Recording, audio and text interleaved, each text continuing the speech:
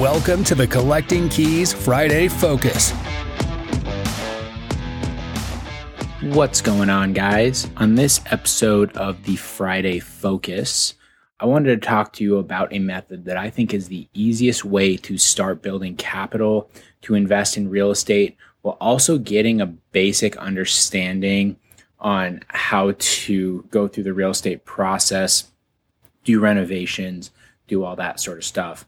And this method is what a lot of people refer to as a live and flip, which means basically you buy a property to live in yourself and you renovate it or add value to it in some way and increase its value while you live there, right? Some people that are into this, they have these stories of they were in the middle of a kitchen remodel, they're doing it themselves, it took them 3 months, they were having to do their dishes in the bathtub and all that sort of stuff. And I think that's one way to go about it, but I also don't think that's the only way. When it comes to real estate investing, whether you're buying mobile home parks or single family homes or apartments, whatever, the ultimate strategy to really get a return on your investment is to increase the value, do a value add, something like that. And with a lot of people, they think when it comes to residential real estate, that means, you redo the kitchen, you redo the bathroom, you make it look pretty, things like that. But that's kind of the rudimentary way to do it. And when it comes to a live and flip, if you just go buy like an old ugly house, sure, you can put some money into it, make it look a little bit better while you live there. But the ROI on that's still going to be very dependent on the market and kind of the demand for your end product. And just with the time and everything and the money that goes into that, your ROI is going to be relatively low. So the key when you do this and you're doing these live and flips and looking for these opportunities is to look for houses that have the potential to add value. And by that, what I really mean is by adding square footage. When it comes to residential real estate, appraisers, when they look at comps, they look at price per square foot of similar properties, similar size properties, and that is how they determine value. So having that calculation in mind, they're looking at the price per square foot, multiplying it by the square foot of the property. Now, if you can add a bunch of square feet to the property, obviously the value is going to go up. Now, this is something that my wife and I did almost on accident when we first started. It was actually before we were looking to invest in real estate as a business. We bought a house that had an unfinished basement. So when we bought the house, it was a 3-bed, 2-bath. It had an unfinished basement. And we spent about 8 months ourselves doing everything to finish up this basement. And we were absolute amateurs. Like, I had never used a power saw before. I had never hung drywall. I had literally no experience with this sort of thing at all. And we literally just went with the school of YouTube. We would go and we would rent tools from Home Depot and we would watch videos on like, how do you soften in a HVAC vent, right? And we would actually build the frame around the HVAC and we did that ourselves. And they're like, cool. So we understand that. And we're like, how do you hang drywall?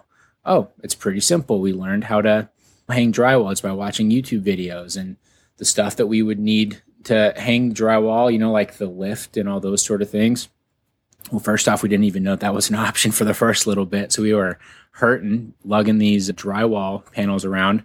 But then my friend Dan, and now business partner, he actually introduced me to the lift, be able to put on the ceiling, and we did all that ourselves, and we did that over the course of weeks. And then same when it came to the flooring. I had never installed LVP flooring before, so I was just like, well, how do I do this? Watch some YouTube videos, bought the flooring, went and, borrowed some tools from people, and we installed the flooring. And the next thing you know, over the following 8 months, what we did is we finished this basement and turned the house from a 3-bed, 2-bath into a 5-bed, 3-bath, and we added over 1,000 square footage to our house, right? It was a full basement, this whole thing. And then at that point, I was sort of starting to get into real estate. I was learning about this concept of, doing a cash out refinance, pulling money out. And I said, hey, I wonder what our house could be worth. So I started the cash out refinance process. We went through it. The appraiser even said, when he heard that, it's like, oh, it says that when you bought it was a 3-bed, 2-bath. You finished this downstairs now, so the house is twice as big. I said, yes. He said, great, that's really going to help your value. We ended up being able to pull out $80,000 on our cash out refinance. And fortunately, with the interest rates, it didn't affect our payment that incredibly much. It was a way that we could still afford it, and that was fine. So we chose to do a refinance. But if you weren't in that situation, you could also go and live in the house for 2 years and sell and end up with a pretty good surplus for yourself. So a lot of different exits. But point being, that was a relatively low risk way for us to learn about the process of getting a loan, doing renovations, managing contractors. We use contractors for plumbing, finishing the drywall, and a few other things that were in there. And ultimately, worst case scenario, we kind of just screwed up the house that we lived in. And that would be our problem. It wasn't like we had to worry about crazy things going on with other people involved, or like liabilities, things like that. So that was a really good way that we could take our time to learn. The money risk was low because we were going to be living there anyway. And it allowed us to go through the full process. And we ended up coming out with a huge amount of cash that really helped kickstart our investment journey, right? All of a sudden we had $80,000 in cash, tied to the refinance that we could do a lot with. And we actually used that exact money to go and buy a triplex that we still own to this day. And that triplex cash flows us, I think, about $1,500 a month net right now, all said and done. So we're able to take the 80 grand and go and turn it into a very significant asset for us. So that's my Friday focus this week. If you are looking to start investing in real estate, I think that is a great way to go. And you're sort of new to the whole process, is look for a property that you can do this live and flip, but be very particular to look for ones where you can add value to the property. Again, and something that's regarding square footage, I think, is huge. And, then you don't have to necessarily do like the house hacking where you're living with people and all that sort of stuff. That's not your jam. There are other ways to do it. And I think that this live and flip is a great way to go about it. So anyways, guys, go ahead and hit me up on Instagram at Mike_invests. Let me know what you think about this idea. If you've done something similar, I'd love to hear about it. So again, that's at Mike_invests on Instagram. And then if you want to learn about how to build a business, just like Dan and I have, go check out the instantinvestorprogram.com. It's a group coaching program, but we also have a second tier now where you get to work directly one-on-one with Dan and myself, basically to build out your business and go through the whole process.